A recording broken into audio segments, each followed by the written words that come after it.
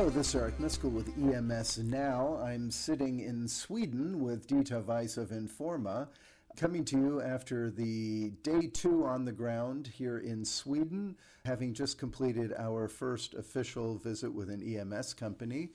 We visited today with Enics, which is a part of the GPV Group. Those of you who track the industry know that Enics has been acquired by GPV Group. The full integration of all is still ongoing of the two entities. We can talk a little bit about that as we move forward here, but we wanted to let you know as we will be doing throughout the tour, our general thoughts and impressions of what we're seeing.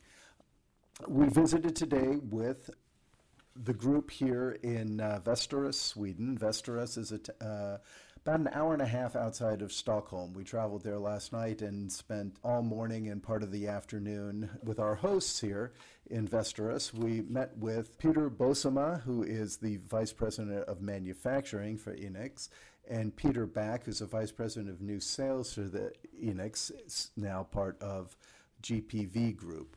This particular facility we visited in Västerås is an older facility. It was originally built in 1968.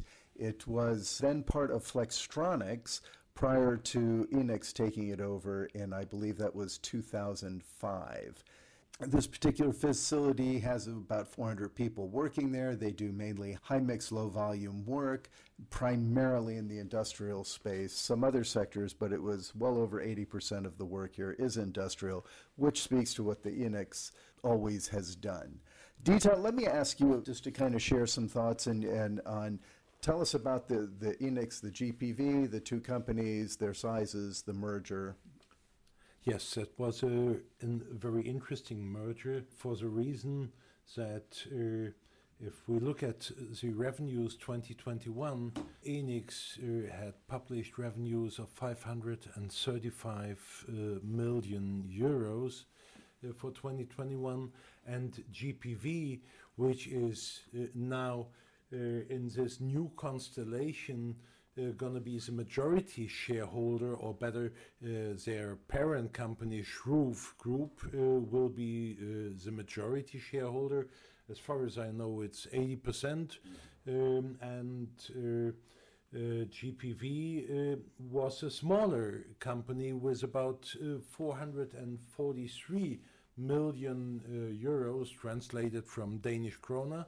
And now, in combination, if we just add the two revenues of those two companies that merged in October, they, on the basis of 2021, come up to 978 million euros. And we that for sure, on the basis of the 2021 revenues, would mean that they become the second biggest European EMS, and we all know what is going on in this industry this year, so we don't have to bet. It is for sure that this year this new formed group, which will be named GPV Group, headed by Bo Lübeck, will have revenues of more than 1 billion euros and be the runner-up after Zollner, and on the third position, Scanfil. Okay. And it's interesting, in speaking to them about the synergies that they feel that the merger is going to provide their customers, there was very little overlap between the customer groups, they were telling us. And so there was, even though in some cases they had common customers, they were providing different services.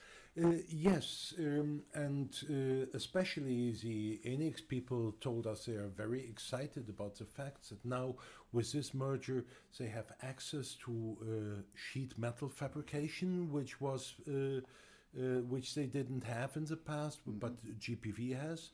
And on top, GPV has a factory in Mexico.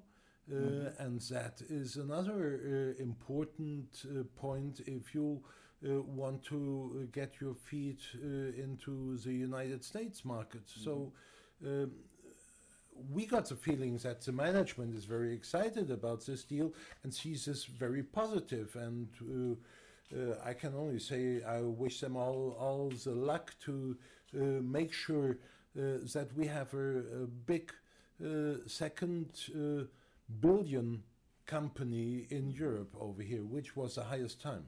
Yeah, and I will say that what impressed me too in our discussion and the formal announcement of the merger will happen here in a few weeks, as they told us, and the focus is, as they told us, was really on the customers first, right? Getting with the customers, making sure they were good with this.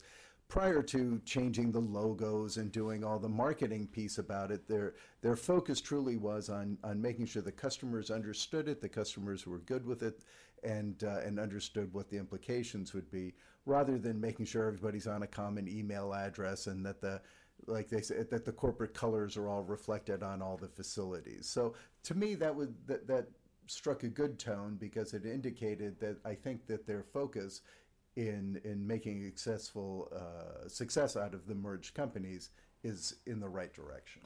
Yes, definitely, and we have to realize that GPV has quite some experience with integrating acquired companies. A couple of years ago, they acquired CCS, headquartered in Switzerland, and that integration went very well, and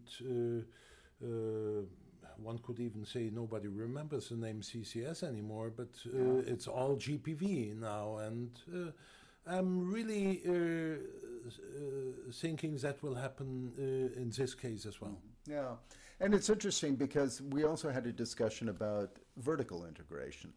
Yes. And what the merged company, what a focus might be there.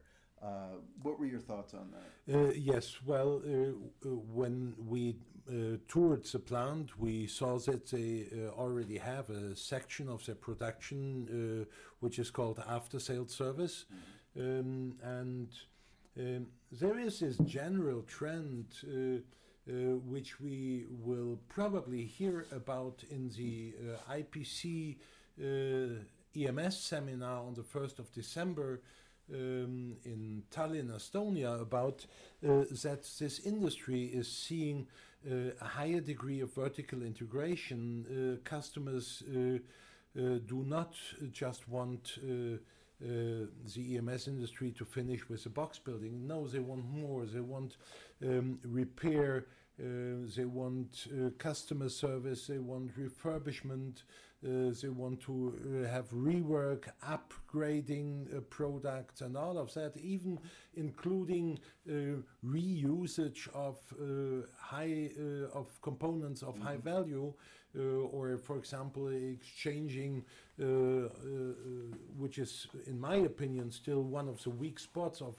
PCBA, foil capacitors, which often only have a lifetime of 5 to 7 years, and people want to have the product have a higher lifespan, so you need to exchange those foil capacitors. Yeah, and that's interesting.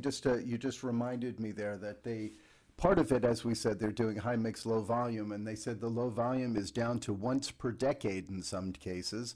And they use the example of they have a tester that dates back to 1968 that they maintain there, and it hasn't been used. Last time it was used, if I remember, it was about 2 years ago. But because of the uniqueness of that, they have to maintain this tester for when this customer needs to be serviced. Yes, and that is as well, and we have seen that last year in our EMSNOW and in4ma tour at one of the companies we visited, where they told us that their customers have this requirement that they want to have spare parts for a new product for up to 30 years. And that is probably in line with what we heard today at Enics, that they are not only working in the industrial electronics, but they working in mobility, and part of the mobility as well is railroads, electronics, where normally railroad manufacturers are demanding such high and long-lasting guarantees to get spare parts and things like that, and they're willing to pay for it. Yeah. So it's not a bad business. Yeah, they're just not a warehouse here. They're actually, waiting for the Yeah. business to come in that respect. I would say, we asked a lot of questions. We had a very good discussion with the two Peters, and some of those we can maybe reflect on later after we speak to some more of the EMS over the course of the week, as is our intention. I don't want to make any generalizations on trends based on having spoken to just one company right now. But we did have a lengthier conversation. Both gentlemen, I thought, were very open and candid with us about the issues that we raised with them. Some things, obviously, they asked us not to talk about, but they were still very open. I thought it was a good, healthy, and I thought it was a good meeting to start. This is the first of 15 EMS tours. It was a good way to start the tour, I thought, Dieter. Oh, yes, it was. I even disciplined myself and didn't speak too much. Yeah, so... Yes, Yeah. that you were very well behaved today. Thank you for that. Yes. And in actual fact, I'm really looking forward to our next meeting tomorrow morning. Yeah, and let me just talk a little bit about that. So tomorrow we have actually traveled then from Västerås. We are now in the lovely city of Jönköping or Jönköping. Jönköping in Sweden. It was about a 3-hour drive. 3.5 hours. 3.5-hour drive afterwards. And tomorrow we visit with Kitron here with their local facility. So Yes. then from there we move on to Ignition, to Orbit 1, and finally in Scanfil on Friday Yes. before we end the week and travel back to Germany. So I would say stay tuned for that. We continue to do our podcasts every day. This week reporting on that. As always, I would like to thank EMS Now would like to thank our sponsors, CalcuQuote, Cojuscan, and Micronic, for supporting our efforts on this particular tour. And stay tuned. We will be posting more and doing some reflections. And then as some of the trends that we're noticing over here start to become more, not recognized isn't the term, but more apparent to us, and we've spoken to more people about it, maybe we can have some conversations, not just about the companies, but also about some of the specific trends. Yes, and special greetings to Laszlo and Gabriela, and stay open. Thank you.